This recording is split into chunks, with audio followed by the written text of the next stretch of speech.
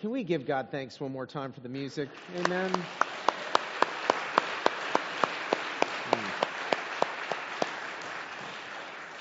Would you pray with me? God, we are so grateful. May we not miss the story of tonight. Lord, this is your moment. This is the moment when your love became tangible to us. Your grace became tangible, your forgiveness. May we never forget it, and may we embrace it with all that we are. And so, Lord, tonight I ask that you would pour upon me the gift of preaching, that my very frail and broken and human words might, by the power of your Holy Spirit, become your living word, uniquely crafted for each and every one of our hearts. We pray it with great confidence, for we pray it in the name of the baby born in Bethlehem. Amen. Well, you've made it. It's Christmas Eve. Are you ready? I don't mean have you bought all the presents and done all your duties and met all those hyper expectations of others. I mean, are you ready to celebrate Christmas? Because all those very good things like parties and the gift buying and the card sending and the relative visiting, as good as they are, can also create angst and stress and anxiety. They can inadvertently steal the real Christmas celebration from us. But tonight we have the opportunity to recapture what makes Christmas truly something to look forward to. How? As we hear the story once again, we respond in faith. So let's all take a deep breath and pause to consider a most cosmic event that all started when a baby took his first breath. For in that moment, the Creator chose to be created. What a profound and mysterious moment in time. Max Lucado puts it this way: the omnipotent in one instant made himself breakable. He who had been spirit became pierceable. He who was larger than the universe became an embryo. And he who sustains the world with a word chose to be dependent upon the nourishment of a young girl. God as a fetus. Holiness sleeping in a womb. The creator of life being created. God came near. Why would the creator become the creator? Why would the creator become the created, not the creator? Scripture tells us all that it all comes down to God's great love for us. Light shining in darkness. An innocent child redeeming us as he becomes king and savior of the world. And if we actually consider that our Creator might have done such a thing, it has life-changing implications for each of us. And the scriptures we've heard tonight bear this out. For each of the key players in the story respond to the news in the most profound of ways. Each and every one of them worship. The angels sing glory to God in the highest. The shepherds praise God as they leave the manger. The magi bow down in worship. And I just wonder what it must have been like for Mary and Joseph that night to actually become the parents of this angel-promised child. Can you place yourself in their shoes? The Creator has chosen them as His human parents. They have become central characters in the greatest story ever told. What an awe-inspiring, amazing, joy-filled night this must have been. Evan Rosa, who's adjunct professor of philosophy at Biola University, describes their first moments this way. She says, "I simply cannot fathom what profound act of strange mystery and apocalyptic shock must accompany the experience of lifting Wonderful Counselor, Mighty God, Everlasting Father, Prince of Peace from the straw of a manger." What a clash of emotions. Jesus, you are our child, our baby. You are completely dependent on us, and yet at the same time, as the Nicene Creed proclaims, you are the only begotten Son of God, born of the Father before all ages. You are light of very light and God of very God. I wonder if Mary intuited such things when the angel first appeared to her. What we do know is Mary answered yes to the angel's question. Lee McElroy writes that Mary said yes once is stunning. That she kept on saying yes for 9 months of scandalous pregnancy and throughout her firstborn's holy, tender, harrowing life is even more amazing to me. Following such a night of untainted joy, as the years progressed, what grief Mary must have endured as she realized that Jesus was not the kind of king she expected, but rather a king who gives his very life as a ransom to save the world. And I'm grateful for how from the beginning, not only joy, but sadness and grief are rooted in God's story of redemption. For if we're honest, we all struggle with sadness in our lives. And it can be especially poignant during the holidays. As some of you know, since July, our family has lost 2 loved ones. Amy's oldest brother, Ted, and me, my father. So it's been a season of grief and of sadness for us this fall. This is a picture of the sunrise the morning after my dad's death. I was heartbroken, and I remember distinctly the weight of the grief I felt that morning. But as I looked at the sky, I also saw hope, light, coming with the dawn. What about you? For so many of us, there's an empty chair at the table during the holidays, representing people who are no longer with us. Or maybe you've lost your job, or maybe your marriage has collapsed or is collapsing, or your adult children won't talk to you. One thing we all come to know is pain and suffering are a part of this life.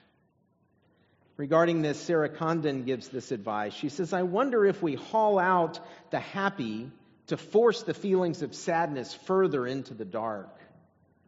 But the joke is on us. Real Christmas lives in the dark, in dimly lit churches, in the community of singing about lonely exile here. I know this sounds crazy, but maybe the most beautiful part of Christmas is the sadness. Because if we try to ignore the grief and pain of human existence, then we are left with the worst part, the command to be happy at Christmas. So really, even in the face of cultural expectation that Christmas is nothing but joy and happiness, that it's all fluffy puppies and little elves and Santa giving us every gift our heart could ever desire, even so, it's okay for sadness and grief to be a part of our Christmas experience. For Christmas is not just about the light that came into the world, it's also about the darkness that the light overcomes. The promise of the Christ child is even in the midst of our darkest season, hope still shines. For when the worst happened in Mary's life, when Jesus died to save us from our sins, the story did not end there. On Easter morning, he rose to life. And along with that, something else happened on that Easter morning that anchors our hope even in the darkest of nights. As Jesus rose from the dead, he simultaneously conquered death itself. Our greatest enemy, death, is now dead. It no longer has any hold over us. In other words, the redemption that God sent this baby to enact upon the world is a redemption so robust that no matter what happens or what suffering we endure, we can do so in hope. That morning after my father's death, as I looked at that sunrise, I found hope in my faith. For we know that in Christ our ultimate future is one where there is no more death or grief or sadness. That is the promise that this baby came to fulfill. Michael Gerson wrote an article that captures this sentiment well. He wrote it a few years ago while fighting terminal cancer, and he was called home less than a year later. He writes this in the Washington Post. On Christmas, we consider the disorienting, vivid evidence that hope wins. If true, it is a story that can reorient every human story. It means that God is with us even in suffering. It is the assurance, as from a parent, as from an angel, as from a Savior, it is okay. And even at the extreme of death, quoting Julian of Norwich, all shall be well, and all manner of things shall be well.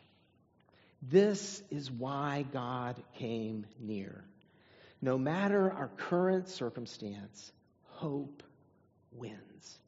Ultimately, all shall be well, and all manner of things shall be well. This is the ultimate promise of Christmas. This is truly what makes it possible for Christmas to be merry. For truly the hopes and fears of all the years were met in Him that night. You know, you guys, this story is so overwhelming to me, and the response that each of the characters in the story have had was to worship. And tonight, I want to do something just a little bit different. We've had lots of big music tonight, and I'm just going to ask us, in response to this amazing message of love, if we could worship together by singing two choruses that you know well. One we just sang, Gloria in Excelsis Deo, from Angels We Have Heard on High, and the chorus to O Come All Ye Faithful, O Come Let Us Adore Him. And we're going to sing this together just with my acoustic guitar. We're just going to do this and respond to God, and I hope you'll respond with us. I'm going to invite Eliza up. Eliza, if you'll come.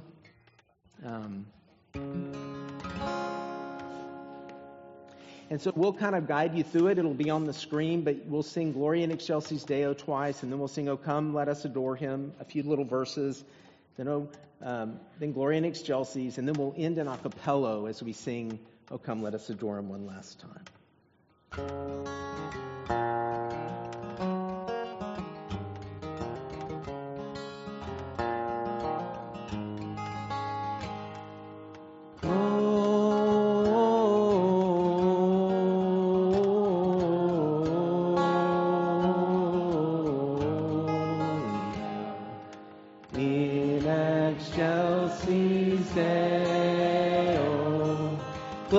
Sing out.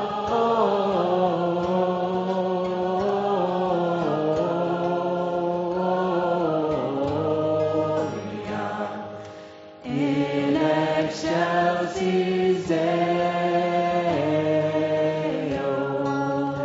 Oh, come let us adore Him.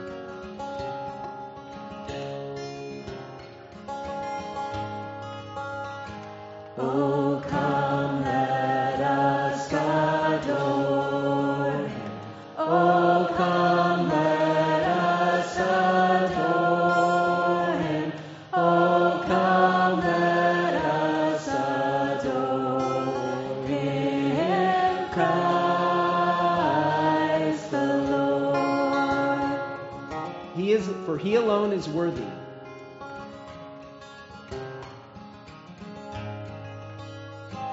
For He alone is worthy. For He alone is worthy. For He alone is worthy. Christ the Lord. We'll give Him all the glory.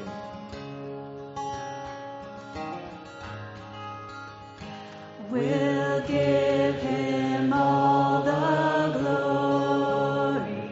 We'll give Him all the glory.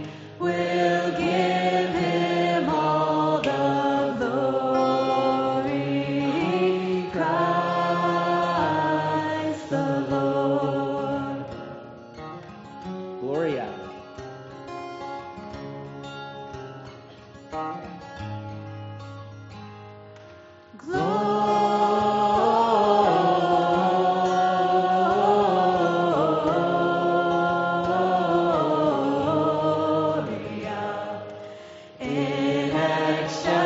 excelsis Deo, Gloria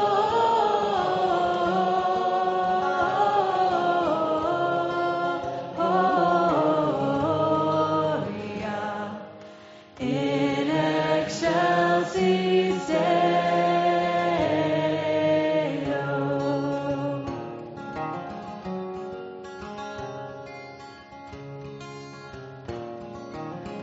Oh, come, let us adore him.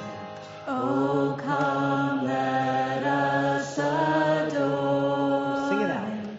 Oh, come, let us adore him. Oh, come, let us adore him, Christ the Lord. Thank you, God. Thank you for your grace. Thank you for your love. Thank you for your forgiveness that was all found in this baby born in Bethlehem. The hopes and the fears of all the years were met in him that night. In the name of the Father, and of the Son, and of the Holy Spirit. Amen.